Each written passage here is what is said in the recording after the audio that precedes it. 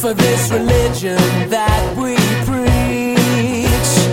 Keep pushing, for nothing's ever out of reach.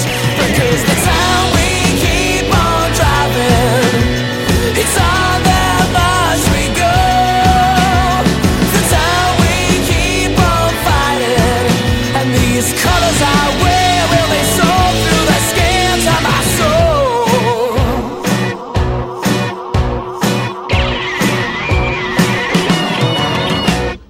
Hi, and welcome to Luton Town International Podcasts. It's me, Alex, and joining me today, as always, is Gavin. How are you going, Gavin? I'm good. How are you? Oh, not too bad, not too bad. I think it's fair to say it's been a fairly average Luton week, hasn't it? Yeah, nothing really going on, really, is there? A bit boring, Yeah. really. Yeah, I gotta say, they gotta try and start making the weeks a bit more interesting for us. Yeah, definitely. Now, international week coming up, at least we'll have that. Yeah, we'll have a good international break. Oh, hang on, it's no break for League One, is there? No. Even though we did get a call up, good old James Collins called up to the Irish fold. Yes, we did, didn't we? So Ireland is getting desperate. I see they have to farm players down in League One and League Two now. What's this getting desperate part? We've been desperate for quite some time. Robbie Keane's been retired for how many years now? Can't keep relying on Shane Long to do the job. True, this is true. So what do you feel about James Cullen being called up? Do you think it's a right decision by Mick McCarthy? I think it's the right decision by Mick McCarthy. I don't think there's any doubt that Collins has been unbelievable this season. After a relatively slow start as well, let's face it. But as I said in one of the other podcasts, I would have preferred they leave it until the end of the season, or when we go up to the championship. At least then we'll have the week off. We won't have to be tinkering with the team. Yep. Yeah, that's a fair choice, and I think it's well deserved as well. I think with the form he's been on, he's been scoring and banging on the goals pretty regularly since Christmas. And yeah, I think if you wanted a form striker right now, I think James Collins would be it for Ireland. Mm-hmm. Yeah, definitely. I mean, the way Ireland have always played, we haven't got the Luka Modric's and that type of player that, will create anything. We normally just get the ball out wide and get the ball into the box. And I think Collins would be perfect for that because he's good in the air, he's strong, he can hold up the ball, get other people involved in the play. I think he's the exact type striker that Ireland need. He's a good pressing forward, isn't he? Yeah, and that's what they're looking for. I mean, if you can get him and maybe get Shane Long playing alongside him or something like that, and then just have him hold the ball and get Shane Long and the midfielders involved. Robbie Brady from midfield, and we could cause teams problems. I mean, we're not gonna have more possession than any teams, and we're not gonna outpass them or have more shots on goal. But I mean, all you need is one chance in football to score, and if Collins has proven, if you give him a chance, he'll put it in the back of the net. Yeah, it was a fair big squad though. I think it was 32 names given, so that's most likely just the initial squad, isn't it? He might still get a cut. I don't think he will. I think it was a preliminary team, but I think he'll stay there. I think he'll stick. I think if any of the forwards will drop out, it'll be Pádraig Amond from Newport County. I think he'll be the one that'll drop out. Collins is just playing too well. Unless he goes there and gets stage fright and just cannot do anything and nothing's going right for him, and I don't see how he can't make the team, at least even the bench. Yeah, and also if you look at the opposition you guys have, I think it was Luxembourg and Georgia or something like that. Yeah, Gibraltar or something, isn't it? Yeah, I don't think you'd call any of them any big reason to have some stage fright. It should be fairly fair opposition there. I think Gibraltar. Even just talking about getting into the training camps, a lot of times you're around these players for the first time, and you don't know how each other play, and maybe you can get a little bit too much for you, and you don't put your best foot forward. And as I said, as long as he doesn't do that in the training camp, I don't see any reason why he doesn't stick. No, but yeah, it's fun to see that Luton has some heavy international players in the squad as well, and not just Luke Gambin for Malta. Oh God, I forgot he still played for us. He's only out on loan, isn't he? Yeah, he actually still contracted to us, although I have a vague feeling he won't get his contract renewed when it's up at the end of the season. But you never know what's happening in this sport, do you? It's very, very unlikely, in fairness. All right. Who else is out on loan? He's out on loan. There's someone else out on loan as well. Can't think of the name. Midfielder. We have the left winger, the winger at the AFC Wimbledon, Jake Jarvis. Jake Jarvis is in Scotland. Aaron Jarvis is in Wimbledon, isn't it? Or am I getting two of them mixed up? No, you're getting the two of them mixed. Aaron Jarvis is in Falkirk, and Jake Jervis, not Jarvis, Jervis is in Wimbledon. Why do we have to have so many players with the same freaking names? They don't have the same name. This Jarvis. It's close enough. Jervis. Yeah, well, you Irish. All right. Yeah, moving on.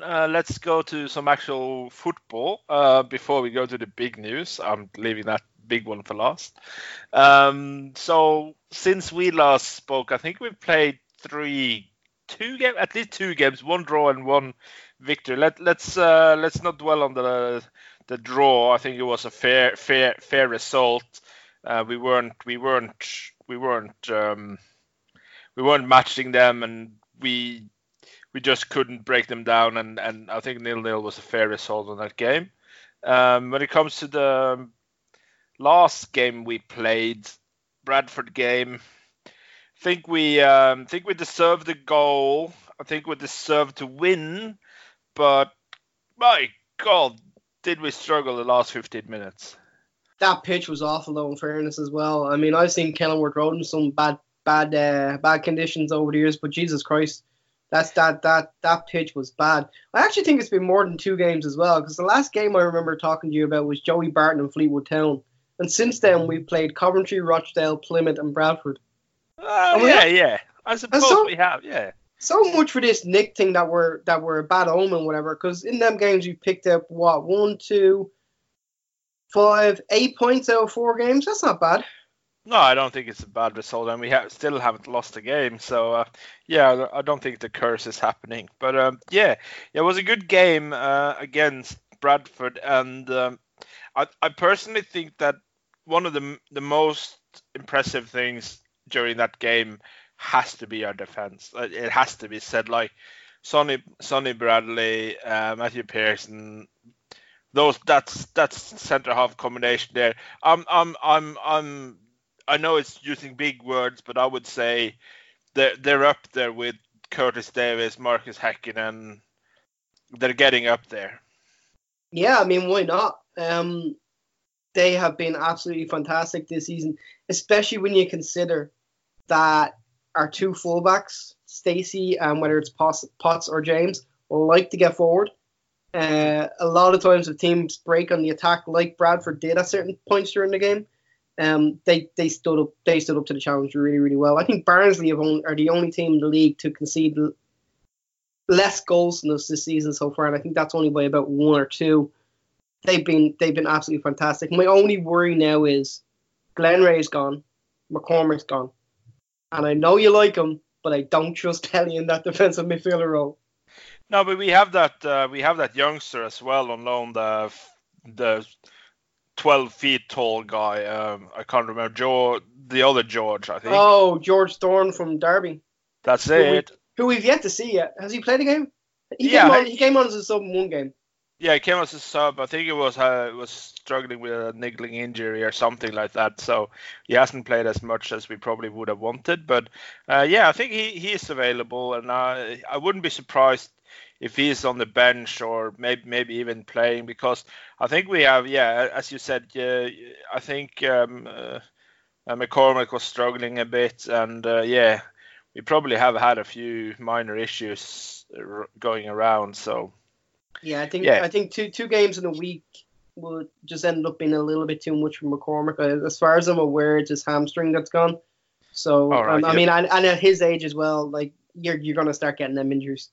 Yeah, it looked pretty serious when he went off. So yeah. No doubt we're probably looking at having some time off for him. Yeah.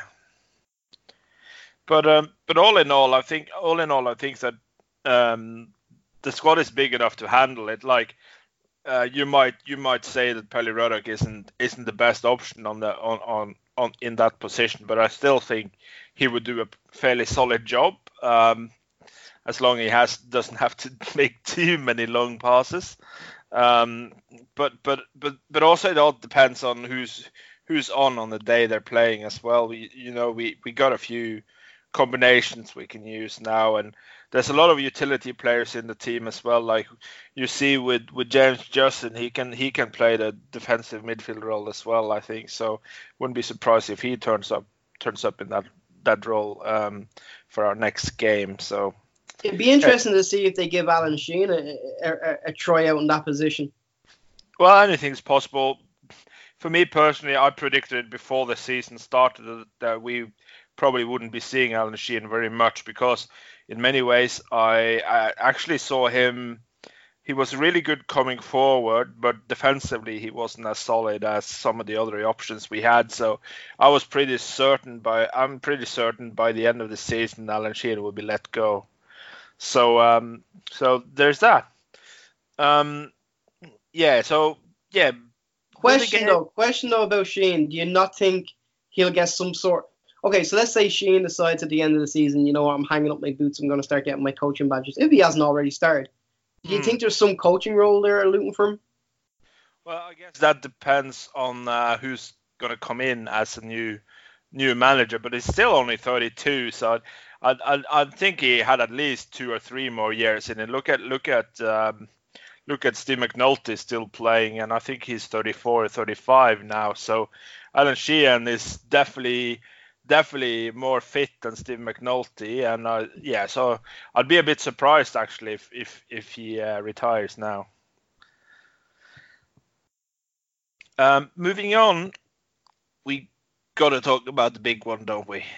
So just to recoup what happened a few months ago, we had Power Court coming up to debate, and that went through without a hitch. And then we had the big one, Newlands Park. There was a lot of controversy surrounding this development. There was a lot of ums and ahs and a lot of protest by members of parliament and a certain large corporation whose name shall go unnamed. I think we're going to do a Richard Money and not even mention the name of this corporation, other than it's ran by an evil villainous Australian. They didn't even turn up. They didn't even turn up, did they? I mean, I read Gary Sweet's quotes after the decision, and he basically said, go ahead and pop open the champagne if you're a Luton Town fan, and celebrate this absolutely momentous decision. He said, but he won't do it for another 4 to 5 months, because obviously there's certain things that have to happen now. People can go and appeal it, and Secretary of State, I believe, can get involved. But my whole thing is, if these guys can't be bothered to fucking turn up at the decision at the council meeting to make the decision, why would they even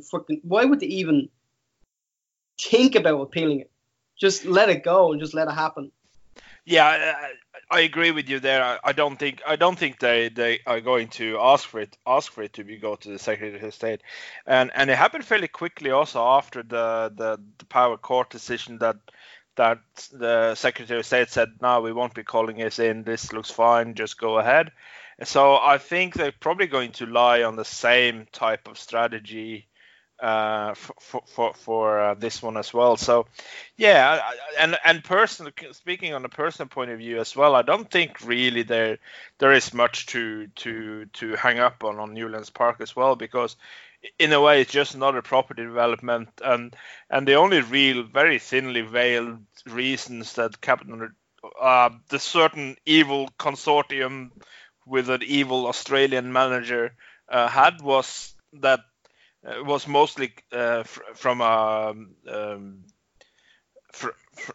business point of view, and I don't think that the business point of view they had was any good at all either, because there was all just thrown together numbers that they tried to contradict the development, but instead it ended up contradicting themselves.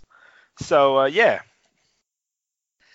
It's one of these things where I was listening to the Luton Town fan podcast there with Justin Dealey and Darren Jones, and Darren Jones said finally he doesn't, like, when he has his kid, he doesn't have to go to Milton Keynes, or he won't have to go to Milton Keynes or outside of Luton to go see a movie, to go somewhere nice to have some dinner or whatever. It's all going to be there.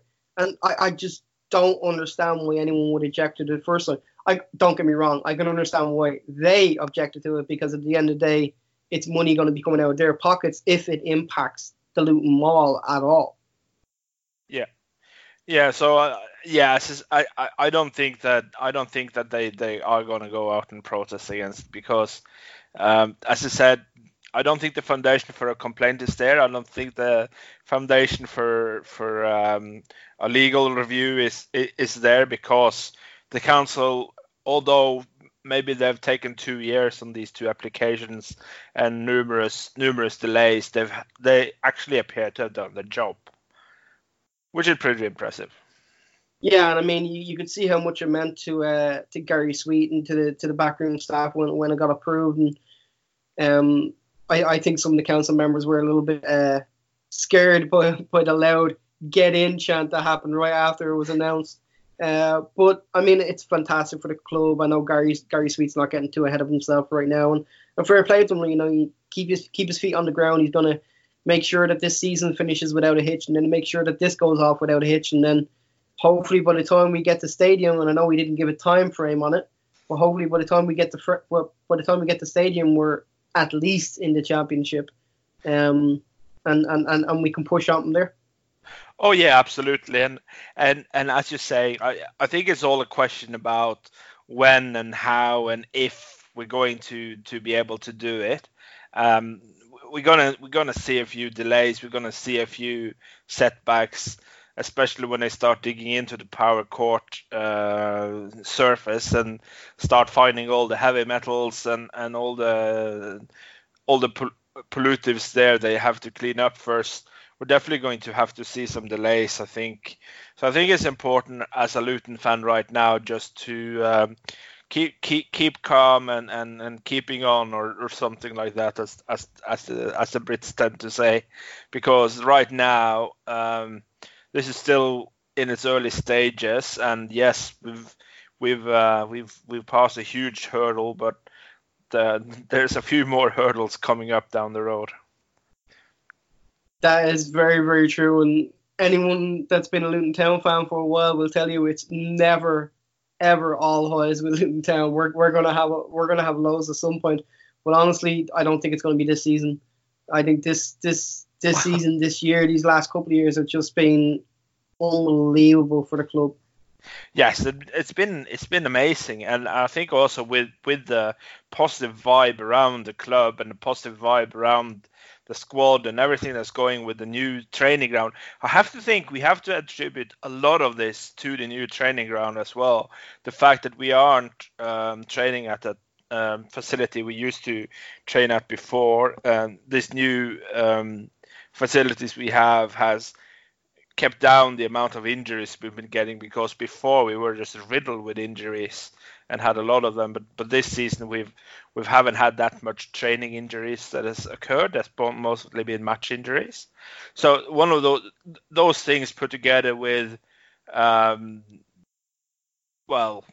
Jones finally finding a good combination, Steve Rutter coming in as his assistant, because I personally believe that Steve Rutter has had a lot to do with the changing form and also the consistent good form we've been in than Nathan Jones had at some point, because I believe that most of the long run we've been on happened to come in around when Rutter joined the club as well.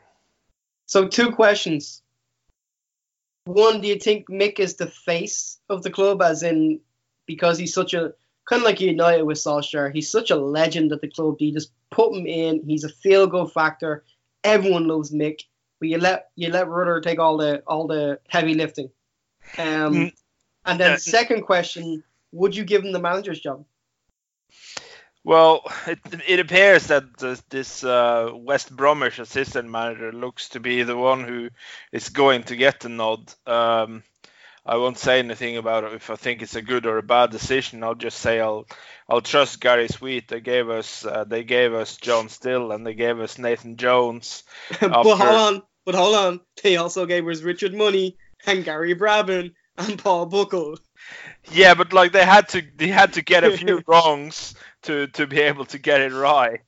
You know, naming a manager and appointing a manager is actually really hard work, because you know, if you've ever given a job interview, I don't know if you have, but I've given a few hundred, and listening to people talk about themselves and their ambitions and their aspirations, and actually knowing if they're going to fulfill or be a good match for you or your business, or in this case your club, is a really difficult task to get right. You got to look at the previous record. You got to look at what has that person achieved so far, but you also got to look at, is this guy a good fit for the team you have and the team you plan to put around him? How much liberty are you going to give him? How much independence are you going to give a manager? Like with Steve Rutter, is Steve Rutter going to stay on as his assistant manager because you've seen how good he does? So appointing a new manager is a really tough job. So why not just take all that out of the equation and go with what you know is working right now? I'd say it is a fair point, and I say it's a good argument for it. But I think it's also a good argument to appoint someone who knows the lay of the land for where we're going. And for example, Graham Jones, who actually has only been an assistant manager, hasn't been a manager. He has some experience on the championship level. He has the contacts, but then again, an argument could be made that Mick Harford has as well. So yeah, it's as I said, I think we just got to rely on and trust that the 2020 consortium and Gary Sweet and his merry gang of board of directors is going to do the right thing and give us a good manager. Do you think it's a foregone conclusion? Because I know I've read stories that basically say the deal was done and he was supposed to be coming in at the end of the season, and then obviously West Brom let him and Darren Moore go. Yeah, I'm really interested in what's happening there, because if some of these stories seem to be correct, like it was a done deal and was going to join 1st of June, but now it's been sacked. Does that mean that the compensation package that Luton and West Bromwich Albion already had agreed upon, does that fall through now? Does everything has to be renegotiated directly with a new manager, with him himself? Do we actually have to still pay West Bromwich Albanian money? That I find it a really weird situation if that happens to be the person who actually is going to get appointed. You would think that they wouldn't owe. You would think that the compensation wouldn't be paid until June the 1st, which means that at this point now Luton would not owe them anything. They may have to renegotiate the. Although if you've already agreed a contract, what's there to renegotiate? You know, hey, this is what we were offering before. No, I've got sacked now. I want more. No, you got sacked. We should be paying you less. Yeah, exactly. So it's a bit of an odd one, and I have actually absolutely no idea where we're going with this one. So we'll just have to wait and see, I guess. And 1st of June does sound like a good timing to appoint a new manager. I really hope even if it's Gary Jones and he is without a job right now, he's probably gotten a good compensation package and can probably survive until 1st of June, no matter what. So I really hope we just stick with the current setup till the end of the season. And obviously, I want to talk to you a little bit about the Bradford game as well, because the Sonny Bradley, we were talking about him earlier on, the Sonny Bradley theatrics. What did you make of it? Oh yeah, I've seen the video and I've seen a few of the footages, and yeah, it's a fairly weird situation, isn't it? And I love the fact that he's just taking it with a good heart and being very ironic about it as well. And I think that just shows yet again, as I said, Sonny Bradley and Matthew Pearson take a bow. Like, yes, we have a great goal scorer in James Collins, but my God, do we have a good centre back pairing as well. I loved it. I just thought it was one of the most funniest things I've ever seen in my entire life.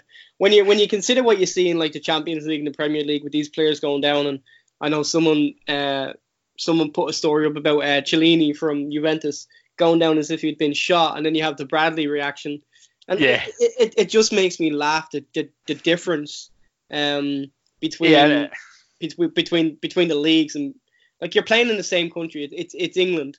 But yet the reaction from the Premier League players compared to the reaction from League 1, League 2 players is just, it's ridiculous. These are players actually earning their money, if you ask me. Yeah, but then again, you also see that the fact that the amount of foreign players in the Premier League compared to the amount of foreign players at a club like Luton Town, I'm not saying that has there's a direct connection between those two, but I'm just saying that we will see a lot of more simulation and stuff like that in Premier League based on the players who are actually there than you'll see in League One, because the players in League One has a different ethos and a different standard they're living by. I was just going to say, when you said that, I'm like, Dele Alli and Ashley Young are English, and they're two of the biggest divers in the Premier League. But then again, we know where they learned that. Yeah, well, you look at who's coaching them as well. You're looking at the instilled routines and the instilled culture that the players are being trained in as well. It has a lot to do with that. So maybe in the future, maybe we'll be embarrassed by some overpaid rich player playing for Luton Town and taking a nosedive against, well, whoever we're playing at the time. And I think, unfortunately, that's one of the bad sides with this globalized football craziness that's come down. And if you look at it like that, you also look like we're already starting to see it, like with Sky Sports now just having picked the Accrington game to be televised. I've seen lots of tweets about fans losing hundreds of pounds on tickets and stuff like that because they were planning to travel to the game on the Friday, and now it's going to move to Saturday. So that's all the tickets down the drain. That's all the money that hard-earning fans won't be able to get back because Sky Sports just wanted to show something on the telly.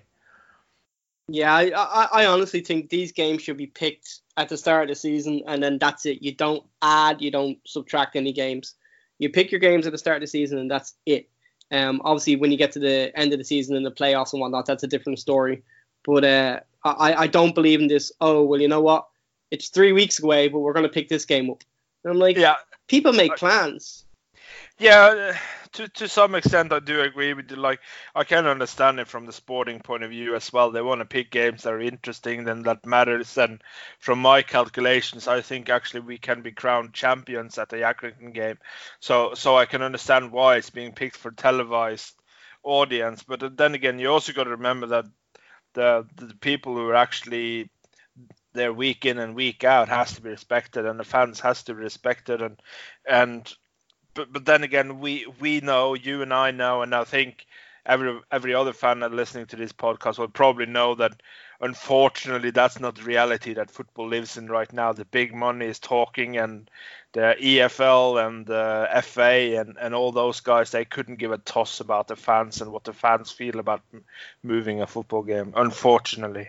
I actually loved Gary's, I don't know if it was Gary Sweet's quotes, but it was the quotes from Luton when the game was moved. They basically turned around They basically turned around and said, "Look, there's nothing we can do about it. We're really sorry to our fans." That's what they said. The decision was out of our hands because of the deal between the EFL and Sky Sports. And you're just kind of sitting there going, even they don't agree with it.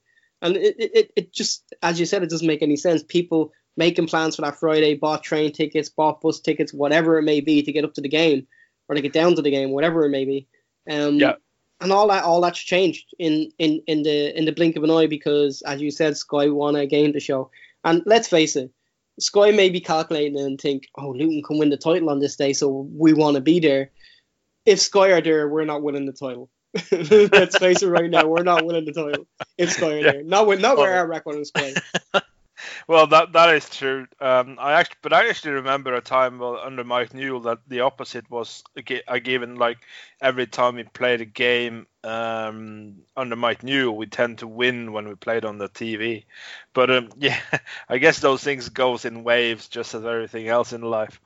But as I said, the hardest thing is for the fans, and as a fan, I don't like seeing that. But and annoyingly enough, like. You and I, we are both paying for iFollow and paying a fair bit of money for that, and now we won't be able to watch it there, even though we paid for the access, and now we just have to go and find some Romanian live feed or something of Sky Sports for the night. So it's just you pay your money, but in the end you aren't guaranteed a product at the end of it, and that's really frustrating. And so I see it completely from the fans' point of view, really. I wonder what's going to happen when we go up next season to the Championship. How does it change then? especially for us with iFollow, because I know those games are picked a lot more frequently for TV purposes. So at that point, you tend to think to yourself, like if you're an overseas hatter and you purchased iFollow, you tend to start thinking to yourself, well, hold on, is it even worth my while? Wait until the fixture list come out and see what Sky are showing, and then I'll have a look. But then Sky can change their mind again in the blink of an eye and say we want to show that game on Friday night. Okay, we're moving it to Friday night. Yeah, as I said, we're going to have some ups and downs no matter what, no matter where you are as a fan, because of televised games, but then again, we do love our team and we do love to watch them play, and in most cases we will be able to, and we won't be inconvenienced by stupid TV deals. But that's just the reality of that's just the reality of football these days. You don't get the 3 o'clock kickoff televised game on BBC anymore. It's all about the money, so that's just a reality we just got to get used to and adapt to, I suppose. There's actually a podcast over here that I listen to called the Mostly Soccer Show, and the two guys that are on there were talking about the beautiful game and about VAR and the dark arts, and I've got to know them over the last couple of months, just getting involved in the podcast a little bit, helping them with predictions and whatnot. And I actually said to them, the beautiful game died when the Premier League was born, and I stand by that.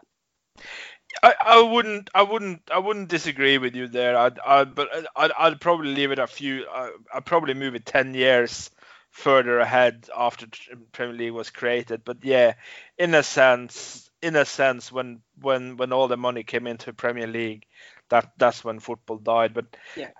They're businesses now. They're nothing else. They're just businesses. They're not football clubs. They're businesses, unfortunately. I think that's true to some modification. Like some of the clubs probably are still run and act like a football club, but then again, others are completely different and more like a business. But then again, the teams that do well are the ones that are mostly run like a business. So there you go. I wanted to ask you a question, and it's not Luton Town related, but I wanted to ask, I don't know if you've even seen it, but I wanted to ask your opinion on the Jack Grealish incident. Yeah, I saw that. Well, technically you could say it's a little bit related since, Jack Grealish, I think, wasn't he on loan or was it Alex Grealish? I think it was, no, I think you're getting mixed up with someone else. Mixing up, yeah, well, we always play with Gilead, you're thinking Gilead. That's Alex Gilead, yeah, never mind. it's just one of those things. Like here, you have a big. We just had a big talk about how the fans are getting their hard stick by, and then you have fans fucking it up for everyone else on the other side. So you can never win. You will always have some shitheads like that that will do stupid things. So. And the fact that he looks so pleased with himself as he's been escorted off the pitch, I'm like, you're a fucking moron. You have nothing to be pleased about. Yeah, that's maybe we should have alcohol meters. So like you have when you do RBTs, you know. Nick could never get into a game. No, Nick and Stu would probably be banned for life. But yeah, I just say that some people can't hold their alcohol, and I just think we have to put it down to that. But like, if you look at it and look at how many people drink before a game and how many probably come intoxicated into a football game, these incidents are really rare. And thank heaven for that. They're really rare, and we won't see them that many times, hopefully. And that's just one of the things you got to take. Some of these incidents are always going to pop up now and then. Yeah, I think this weekend was a full moon because you had that incident. You had the incident in Scotland with the Rangers player. And then you had the incident in the United Arsenal game with Chris Smalling. It's just like, is it a full moon or all the fucking weirdos out or what? Like, yeah, well, it is March, and you know, spring's in the air, and people are getting happy and all that stuff. Yeah, it must be something like that. Yeah. All right, I think we've covered most bases, and I think it's fair enough to call it a day. What's your prediction for the next game?